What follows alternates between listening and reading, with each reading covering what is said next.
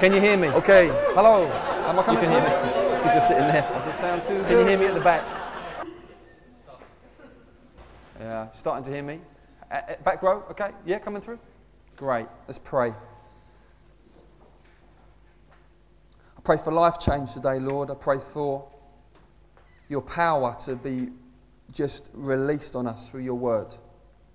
Thank you that it's living and active. Thank you that it's sharper than a two-edged sword. I pray, Lord, let your word strike into our lives and bring life to the full. We want to bear fruit. We want to be fruitful. Thank you, you want us to bear fruit. So I pray, come and, Lord, just win us again. Win our hearts again, Lord.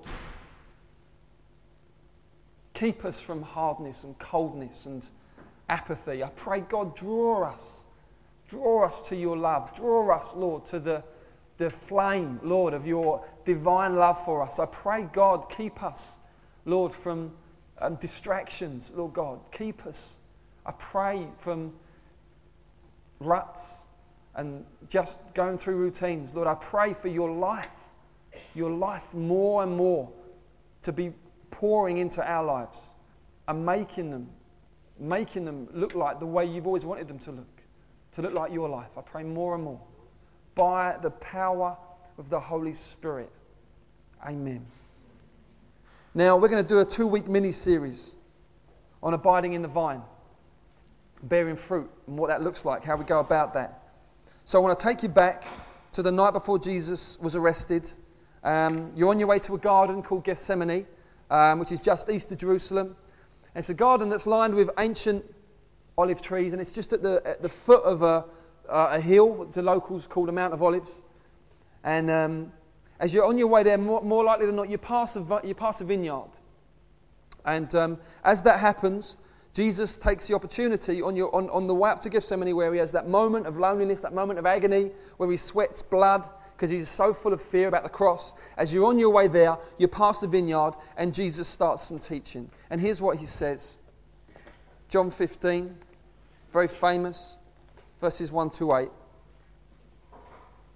I'm the true vine, and my Father's the vine dresser. Every branch of mine that doesn't bear fruit, he takes away. And every branch that does bear fruit, he prunes, that it might bear more fruit. Now already you are clean because of the word I've spoken to you. Abide in me and I in you. As the branch cannot bear fruit by itself unless it abides in the vine, neither can you unless you abide in me. I am the vine, you are the branches. Whoever abides in me and I in him, he it is that bears much fruit. For apart from me, you can do nothing. If anyone does not abide in me, he is thrown away like a branch and withers, and the branches are gathered, thrown into the fire, and burned. If you abide in me and my words abide in you, ask whatever you wish, and it will be done for you. By this my Father is glorified, that you bear much fruit, and so prove to be my disciples. Now we can read that and think that's nice, that's poetic, it's vivid, it's interesting. But to the Jewish mind, it was a whole lot more than that. If you read your Old Testament, you find out that Israel was supposed to be God's vineyard, God's vine. That was always the plan. God, listen to this story from Isaiah 5. It's God speaking. Let me sing for my beloved my love song concerning his vineyard. So the prophet's singing on behalf of God. My love song concerning his vineyard. My beloved had a vineyard on a very fertile hill. He dug it and cleared it of stones, speaking of care and diligence. This is what God did. Planted it with choice vines. He built a watchtower in the midst of it and hewed out a wine vat in it. And he looked for it to yield grapes, but it yielded wild grapes. They're bad. And now, O inhabitants of Jerusalem and men of Judah, judge between me and my vineyard. What more was there to do for my vineyard that I haven't done in it? When I looked for it to yield grapes, why did it yield wild grapes? And now I tell you what I will do to my vineyard. I will remove its hedge, and it will be devoured. I'll break down its wall, and it shall be trampled down. I'll make it a waste. It shall not be pruned or hoed, and briars and thorns shall grow up. I will also command the clouds that they rain no rain upon it. For the vineyard of the Lord of hosts is the house of Israel, and the men of Judah are his pleasant planting. And he looked for justice, which would be fruit. But behold, bloodshed. For righteousness, fruit. But behold, an outcry. And so what we see here is Jesus saying, I'm the new Israel. They were supposed to be, they were God's vineyard, they were God's vine. They were supposed to bear fruit for God, but they didn't. Everything God put into them, the miracles He worked, bringing them out of Egypt, opening the Red Sea, giving them manna from heaven, performing miracles, making them promises, giving them the promised land, giving them beautiful, fertile land. And all they did was turn away from Him. All they did was be adulterous. They were constantly accused of spiritual adultery because they would turn to other gods. God even speaks uses very strong language to say, you're like wild donkeys on heat, looking around for other gods that you can go and commit adultery with. Your heart is faithless. You're constantly trying to bring the Lord and Baal worship together, or the Lord and Ashtoreth, or the Lord and Molech, these other gods, and saying, well, we can make it happen. We can bring it together. And God's saying, it's like three in a bed. It's adulterous. It's disgusting what you're doing. And so really Jesus at this point says, I want you to know this. I am the new Israel. I am God's new vine. And it's going to be very different in me. That won't happen. There will be much fruit that comes. Every one of the promises God makes to Israel, Jesus says, are going to be fulfilled in me. We see that in the 12 apostles representing the 12 tribes of Israel. The reason why Jesus chose 12, not was just because it was a good pragmatic number that worked well. He was saying this is the new Israel. It's God's new community. And these guys represent the heads of the tribes of Israel. That's what's going on there. Also, if you remember Jacob, his name was Israel, wasn't it? Who was the father of the 12. Jesus is saying, I'm fathering you 12. I am the new Israel. And then Jesus goes on to speak about, just giving you some background here, speaks about the unfruitful branches. What does he mean? Was he talking about areas of his own life that weren't very fruitful that God would come and clip away? No. He was completely fruitful. It seems to me he's talking about Judas. Judas has just left a minute ago. And now he's got his 11. He knows that they are the faithful. He knows that they are the real deal. They're not pretending. They're not deceivers like Judas. And so he's saying, every branch in me that doesn't bear fruit, he takes away. Judas has just gone. Just recently fled out into the night to go and exchange the money and betray Jesus. So this is talking about Judas, it seems, is the most obvious way of interpreting that. And the fruitful branches are the 11. And their experience in the last half an hour has been pruning. Now, when Jesus says you're clean because of the word I've spoken to you, the word clean is the same as the word pruned. It's the same word. Okay? So you're pruned. So through our conversation, since Judas has gone, you've been pruned back. You think, in what way? Well, Jesus said to Peter, you're going to deny me 3 times. For Peter was the eminent apostle. He was a leader of the 11 or the 12. He was the man. You know, the big promises over his life, big prophetic promises over his life. Jesus says, you're going to deny me 3 times before the rooster crows. Clipped him right back. I think, oh man. What about the other 11? What about the rest of them all together? Well, Jesus has said, you know what? I'm off. I said, what? I'm going. Well, we'll come with you. No, you can't come. You can't. Where I'm going, you can't come. And they're thinking, what's he talking about? Bear in mind, they've left everything to follow Jesus. Now he's saying, I'm going. So like, what are you talking about? And I don't get it. He's saying, where I'm going, you can't come, but I'm going to go and I'll prepare a place. I'm going to come back for you. They're thinking, what, Samaria? Where is it? Cyprus? That's how, they're not thinking, spiritual. They're thinking, where are you going? Why can't we come? They're feeling seriously insecure. They're feeling troubled. They're feeling anxious at this point. They're thinking, no. What's happened is they're being clipped right back. They're being pruned back. All their hopes, it feels like this is horrible. Anxious and insecure. Give you a feel for the setting. It's a tense conversation. It's not casual. See, we look at it knowing how it ends, so we kind of read it through these kind of safe spectacles, yeah? Well, we know it's okay, Jesus dies, but he rises again, then he appears to Peter. No, they didn't know any of that. All they know is he's off. They've thrown all of their eggs into this one basket.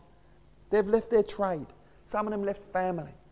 Some of them just would have been seriously controversial. You know, James and John left Zebedee, their dad, in the fishing boat with his helpers. That would have been their trade. That trade was reserved for them. Zebedee would have passed it on to them. They said, no, we're following Jesus. You think, man, they've burnt their bridges. And now he's off. What's going on here? Jesus is saying, you're being clipped back. The Father's pruning back the vine as we speak. But then Jesus said, the Father clips back so that you might bear more fruit. Now, let's go forward. Peter, he denies Jesus 3 times, clip back. But then what? Pentecost. Preaches and 3,000 are saved. Yeah? Raises the dead. Heals the sick. His shadow. Even his shadow heals the sick. More fruit. Wonderful. The 11. Turn the world upside down. Click back, but then more fruit. So that's the image. That's the direct context of where we are at here. Question, what is the Lord wanting to say to us today through this teaching? Where is this going? Well, here's where it's going over the next 2 weeks. Number one, I want to convince you by the scripture that it is absolutely God's will that you, if you're a Christian, bear fruit. And God is far more glorified by you bearing fruit than by you being barren. You can get into a kind of a weird, you see it sometimes, you talk to Christians, this weird mentality of, well, nothing much is happening, not much fruit is coming, but the Lord is glorified by it in some way or another. We kind of can feel more comfortable with failure than with success. It can be a particularly British mindset, we just feel more comfortable with it. Let's not go overboard, it's okay. I want to convince you through the scripture that it glorifies God when we bear fruit. It doesn't glorify Him if we're barren. Secondly, the process of bearing fruit includes two main things. Seasons of being cut back virtually to nothing. Last night I went on YouTube to get instruction in how to click back vineyards. It was great fun. I was watching one and he said, look at this, it's had 21,000 people view it. I said, no, it's amazing, isn't it? But I said, what does it look like when someone clips back a vine? That's what I wanted to know. So we had this great, Australian, American, some of these big clippers things. And so you've got this vine running along the thing here, and these branches, now they're branches that have obviously they've borne fruit, the grapes have been picked, and now they're preparing for the next season. And so say the branch has got like about this long, something like this. Well, really the luckiest branch was left with that. The other branches were left, you think, well, the things are gone. It's just gone. Hey, where is it? What are you doing? You're going to kill That's how you do it. That's how you clip back a vine. They would have understood this as Jesus is talking. We don't, because we're urban, those of us that aren't guests. Or some of you were brought up on farms and stuff, so you might. But, I don't know. I mean, vines being clipped, it could be anything, So I better watch it. That's what it looks like. That's how it is. So the process of fruitfulness will include seasons of you being cut back virtually to nothing. Second thing it will include is this, ever increasing fruitfulness. Cut back so you produce more. Ever increasing fruitfulness. Both of those things are God's will for true believers. And He will do. The Father will come and do that for you. And finally, the only way we can bear fruit is by being intimately connected to the true vine, Jesus Christ. So today we're going to look at what it means to bear fruit, what is fruit, and what it's like to be pruned and how can you survive it. And next week we'll look at how to abide. What does it mean to abide? So that's where we're going. You up for that? Yeah. All right. Okay. What is fruit? Well, the clue is in the whole picture. Really, it's about the branch, the life, the sap in the vine coming through the branch and coming out. So it's about really, if Christ is the vine, it's about looking like Jesus. That's what bearing fruit is. If you wanted to really bring it back to the most concentrated form, it's about looking more and more like Jesus. Now, let me read to you from Galatians 4, verse 19, where Paul is heartbroken that the Galatians have really turned away from Jesus by going legalistic.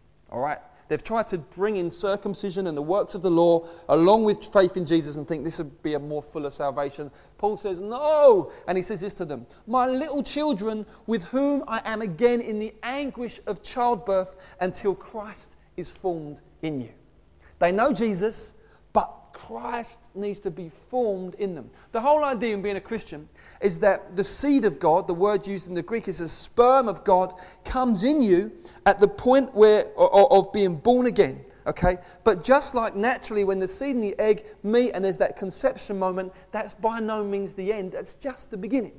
The idea is that little embryo then develops and forms into the point where you get mature human beings.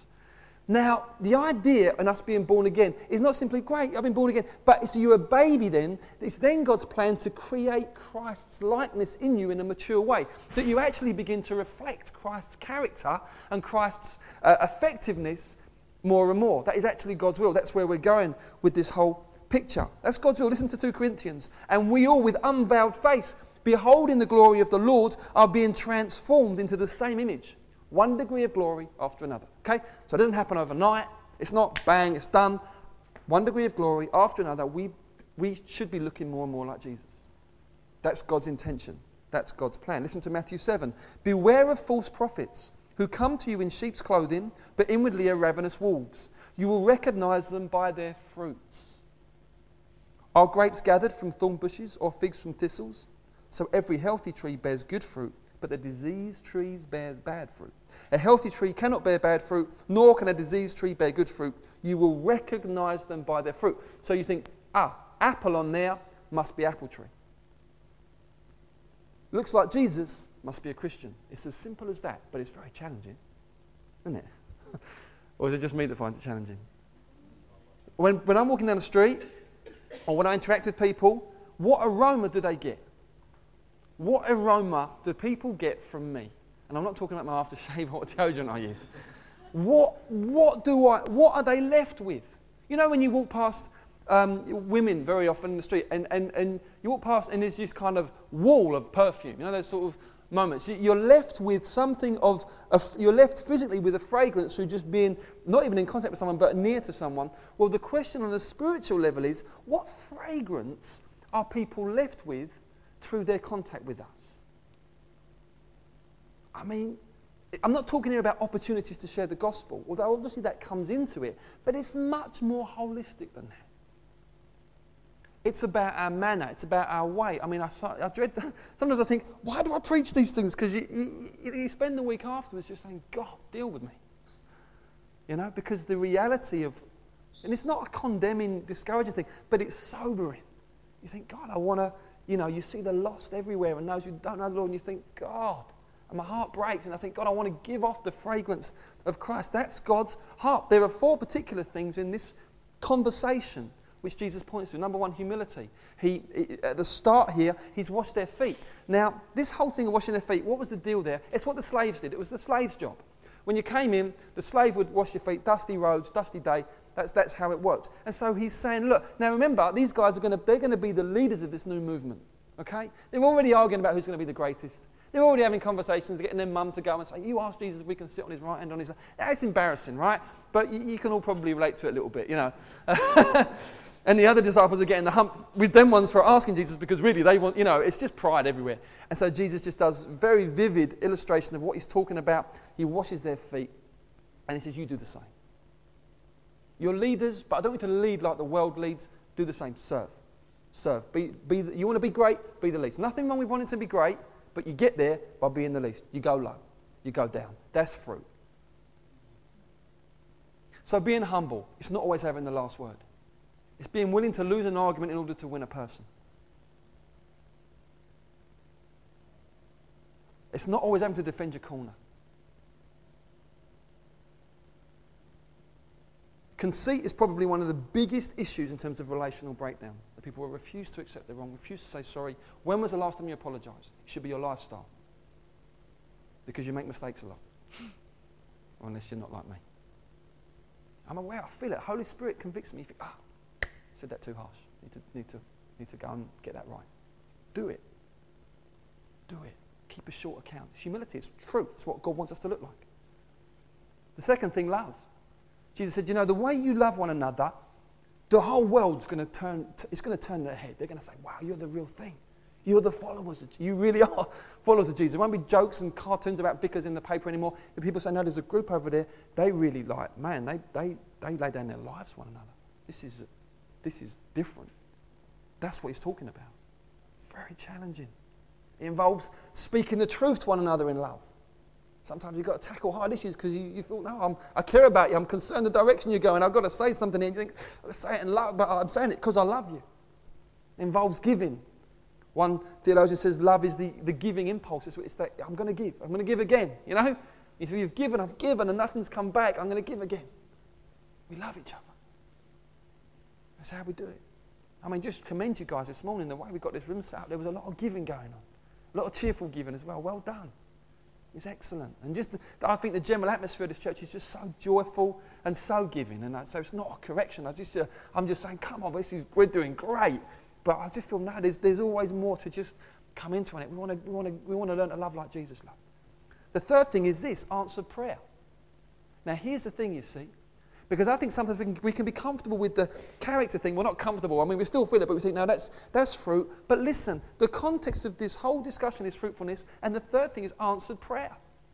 Jesus says some shocking things about our prayer lives, what they should be like.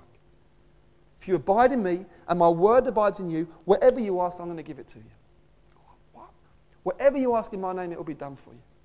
Now, these verses have been abused. They've been misrepresented. But we mustn't react to that by dunning down what Jesus says. Answered prayer should be the fruit in a believer's life. I want to just say something corporately. I feel as a church, corporately, we are hitting a wall in terms of some of the prayers that we need answered. In His grace, in the early days, God has given us answers like that. And now I think we've grown up a bit and there's a fight on for some of the things we're going for. I feel we're hitting a wall regarding salvation. I genuinely believe it is God's will that we should be a salvation machine as a church, that people just get saved through us and being around us. I'm convinced of it. I'm not going to back off from it. I'm not going to dull it down or dilute it. I believe it's God's will. But we've got to press in. We've got to press in. Sunday nights, we come to fight. We come to fight, and we'll bang, and we'll bang, and we'll bang. And I want to tell you now, the door will fall down because that's what's promised. You might say, well, it hasn't happened before. That's not the point. We don't get our theology and bring it down to our experience. We take our experience and ourselves and we drag it up to what we believe, yeah? And we say, that's where we're going. That's what God has said. He doesn't lie. We're going for it. Bang, bang, bang. We keep going. You might say, well, we prayed for this for the last few weeks. Yep, and we're going to keep going until we get it. That's what we do. Because the promise is we're asking for something good. It's according to the will of God. Yeah? We just got to persevere. Answer prayer. It's God's will for us. Don't ask for stupid things. You won't get them. If you're asking for stupid things, you're not abiding. You're just doing your own thing and asking God to bless it. Don't even bother. Waste of time. Okay? So you get into what's God's priority? What should I be praying for? Lord's Prayer. Your kingdom come. Your will be done. We go at it. We get it. Hallelujah. So answer prayer. And final thing is this fruit, doing greater works than Jesus did. That's the fruit He wants us to bear.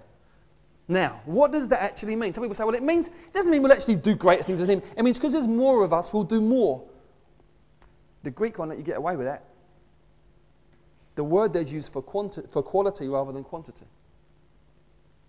Now, obviously, we are not at this point talking about going to the cross and dying for the sins of the world. That is a unique thing that only Jesus could have done and did do, okay?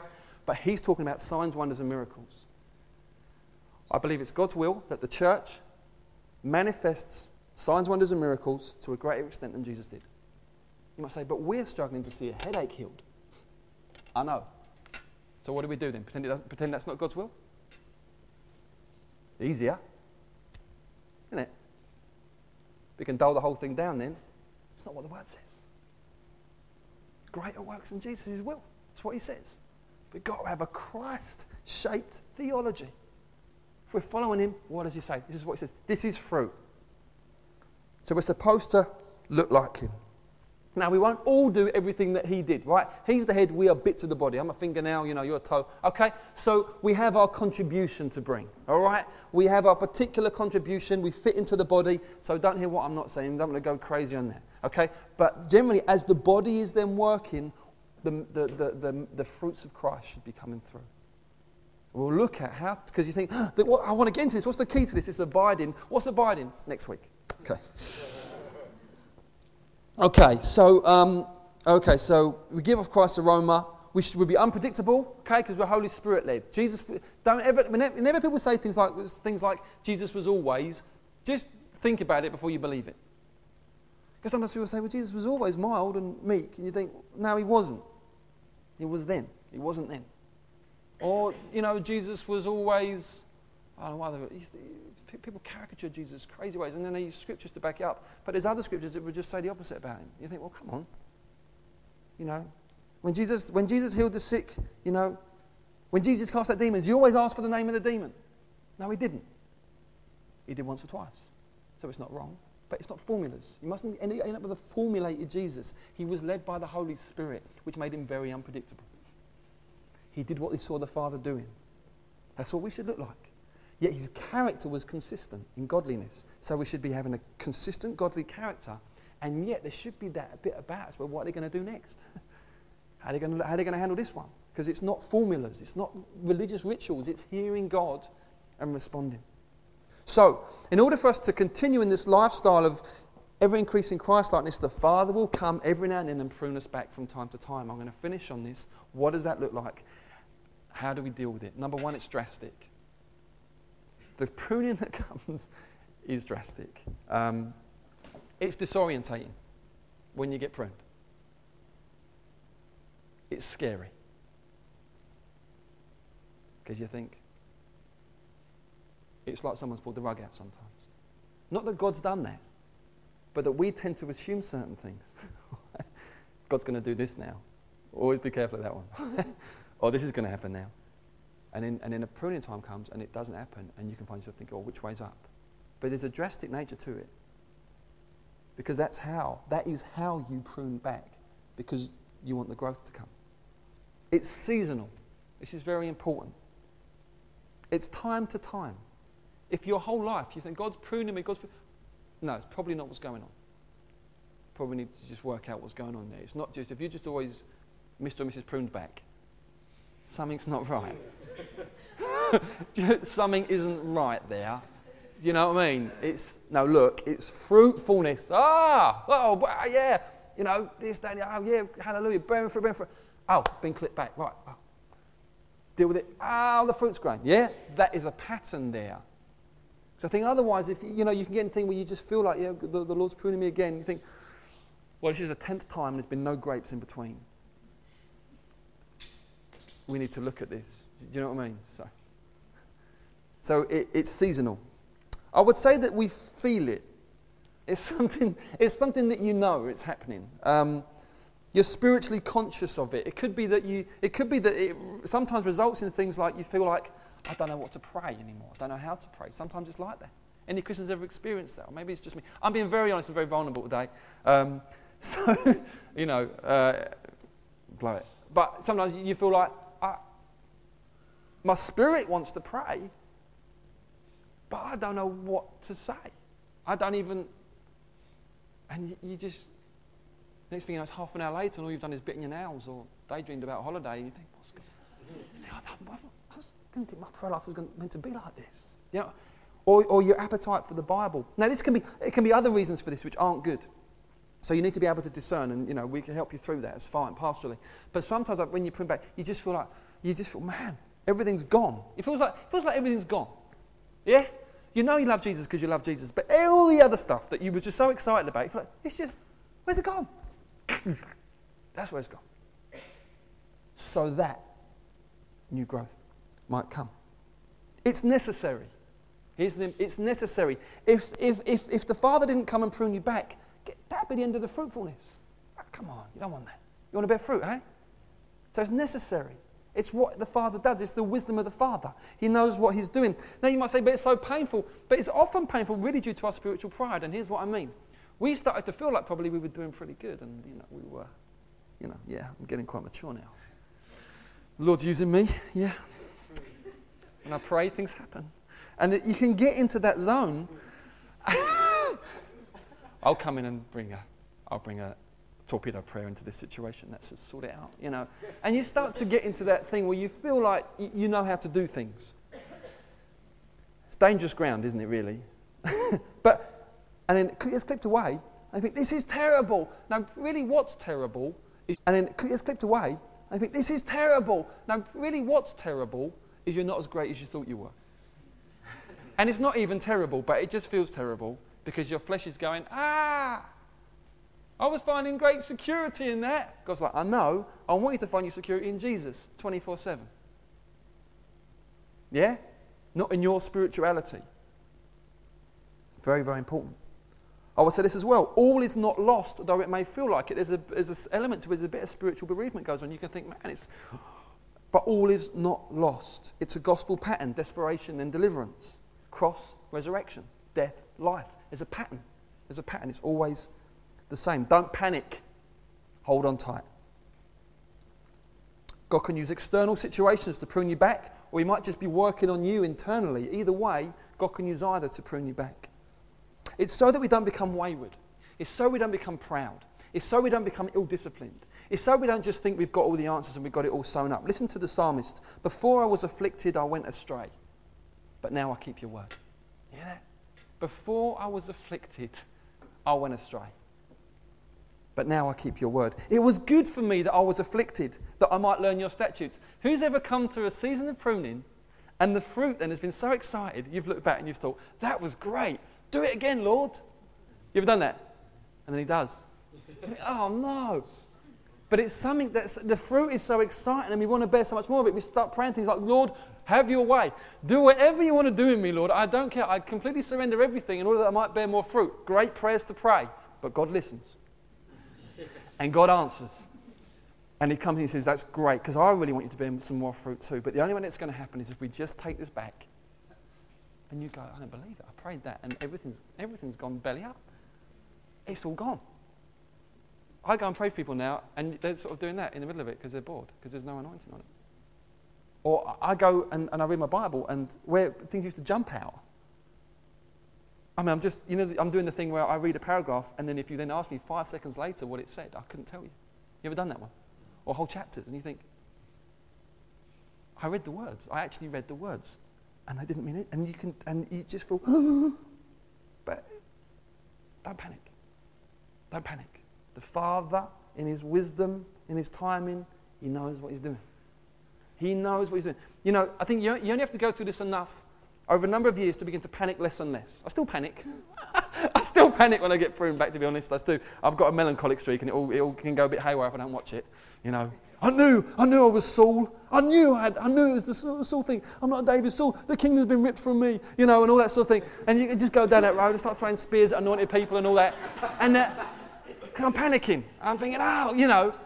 But but the more you go on, the more you realise, no, I've remembered feeling this thing before. Yeah? I've felt this before, and I came through it, and there was loads of fruit. And so your history in God helps you and helps to pull you through. I want to just point to a few Bible heroes who know about this. Abraham waited ages for Isaac, believed God, hallelujah, oh, great. He's born, wow, celebrations, you know, wonderful, I've done it, I've come through the test, yeah, now sacrificing. You think, I mean, how did he feel? Just horrendous. Joseph, dreams from God. Your brothers and your parents are going to bow down to you. You're going to be a great, a mighty man of God. Oh, here we go. Betrayed, thrown down a well. And then his boss's wife accuses him of adultery. Oh, not again. In prison. Interprets a dream. Guy gets released because of it. Remember me? Guy forgets him. Oh. Yeah? But then finally, when he's been pruned back enough, the character's been built in, bang, raise him up number 2 in Egypt within a day. God can do it. It's never because God can't do it. It's never because God, have you lost your power? No. It's always God's got a program. He's got a schedule. He knows what he's doing. He's about something very, very good. David kills Goliath, national fame. Starts singing a song. Saul kills his thousands. David his tens of thousands. Saul thinks, spends years being persecuted, living in caves, having to act mad because of fear of being persecuted, his own people turning against him when they get raided. Just hard. Elijah defeats 400 prophets of Baal. We're talking mountaintop experience, spiritually and literally on top of Mount Carmel. Amazing, fire from heaven, wonderful. Next thing we know, he's running scared from Jezebel and he's suicidal. Because you see, we need it. We would never do it that way because we're self-preservers by nature. But God does it because he knows you need it because I want to refine you. And I want to prepare you for more. And I want to deepen your strength and your character and your roots into him. You see, because what happens is when you get, it's quite an interesting one. Imagine you're a branch. You get clipped off. Right, so imagine you're at the base of the branch. And you look at your branch, you're thinking, yeah, we are flying now. Look at this branch, it's serious. Suddenly, there's nothing to look at. So what do? You look the other way. You look into the vine. You see? And I think the idea is it takes our eyes off of ourselves, if we're clever, and we look on Jesus and we start to put our roots down deeper. Yeah? And then God's like, hey, you've got it. That's what this was about. It was about getting eyes off you and eyes onto Jesus. I think that's what the Christian life is about, to be honest. I think in a nutshell, training ourselves to just keep looking at Jesus and keep our confidence in him. So really, God's pruning is a demonstration of his commitment to our fruitfulness. All right? It is not rejection. It's the opposite. It is God attending to you. It's not God leaving you, forsaking you. No. It's God saying, I want to take care. Right, okay, clip your back because I want some more to come. It's God's acceptance. It's God's ownership. It's God's love. That's what it is. So what I would say is this. Please do not get bitter when it happens. Don't let your heart get embittered. Don't accuse God. Don't start acting out of fear, reacting. It's all going on. And don't do it. Just sit tight. Just sit tight. Trust him. He'll bring you through it. What if you're here today and you're not even sure if you're a Christian and you're thinking, man, this Christian game sounds bad news. You think, I'm not sure, this sounds painful. I'm not sure I want to get involved with this kind of thing. Well, here's what I want to say is that being a Christian is real and it's authentic. It's not about attending church primarily. It's about 24/7 following Jesus. And there is a cost to it. There's a cost to it. If anyone tells you there's no cost to following Jesus, they're tricking you. They are. It costs. But everything in life that's worthwhile costs, doesn't it? Everything does. People all over the world endure pain for a goal, don't they? Either for their ambition, for their career, or to achieve some kind of thing. When I used to go boxing, there'd be this whole no pain, no gain thing. What were they saying there? Well, they were saying, look, there's pain, but it's growing pain. It's not bad pain, it's good pain. You're going to grow some muscles, you're going to grow some stamina, you're going to be in good shape after this. There's no pain, there's no gain without that. So do another 50 sit-ups. That's what it was like. It was torturous, absolutely horrendous. But you come out a few days later, you're thinking, yeah, I'm feeling good. Yeah, what is that? No pain, no gain. There is pain in it. But it's so that it's for this. How does Paul says it like this? Don't you know, in a race, all the runners compete, only one receives the prize. Run that you might obtain it. Every athlete exercises self-control in all things. They do it to get a perishable wreath. So in those days, you get a wreath. That was your prize, yeah? But it's perishable. It's, it looks nice for the day, but it dies. I mean, nothing to it. You just, we and imperishable. And I want to say this to Christian and those here that would say they're not Christians. What is the Christian life about? It's about eternity. It's about eternity. And if you miss that, things will start to skew. Your priorities will change. You'll find that you flinch at the thought of a bit of pain or a tough season. You think, no, because you've got into just kind of... Well, the Bible says it. If there's no such thing as eternity, eat and drink, for tomorrow we die. That's the scriptural logic. If there's no eternity, just eat and drink. Just indulge. Just do whatever. Because you die tomorrow anyway. Just make the most of it. That's pure. That's very logical. So people that don't believe, haven't got a conviction of, just being with the Lord forever and the whole eternal kingdom and inheriting the eternal, then the way to live is just eat and just indulge. No worries. That makes perfect sense. But as a believer, there are certain things you're willing to say, I'm not going to go, I'm going to say no to that because I can see the goal. I'm running for this thing. And it's not like you can't enjoy life, don't get me wrong at all. I think believers should have more joyful lives in this life, more so than those who don't believe, not even considering the eternal things. But we do say, no, I'm not doing that. It's like Paula Radcliffe, when she's running for the prize, she says, I'm not going to do that. I'm not going to eat those things because I want to be in shape for that. And likewise, you say, that's what I'm going for. I've got my goal fixed. I'm going for Jesus. You can trim back what you like. No problem. I know what I'm about. Amen? Amen. Let's pray. Lord, thank you for the way you care about us. And thank you, Father, that you're the vine dresser. And when you come and clip us back, it really just means that we're in Jesus. It really is just a sign that we're in the vine. And I thank you that it always means more fruit. I want to pray, Father, for my brothers and sisters here that are going through seasons of pruning. I want to pray that, Lord, that you would just encourage them today. You would keep them from discouragement, which is always from the enemy. You would keep them, Lord God, from believing the lie that you've left them high and dry. But they would know, Lord, it's just a necessary season that they might bear more fruit. I pray, God, encourage the saints, encourage your people. Let them know your tender concern looking over them, that you walk up and down the vine, checking on all the branches, clipping back this one here so it might bear more fruit. I pray, Lord, even in our own hearts this morning, we would know your care looking over us. I pray that in the name of Jesus. And I pray for any here, Father, that have never got to know you yet. They've never come to know you personally. I pray, draw them after you today. Oh God, let them see the prize. Let them see the wonder of knowing you and being with you forever. Let them see, Lord, the glory of the kingdom to come. I pray you would open the eyes of their hearts and they'd be drawn after you, Lord, and we'd be willing to throw off everything that hinders in order to, Lord, run the race you've got for them. I pray it in Jesus' name. Amen. Amen.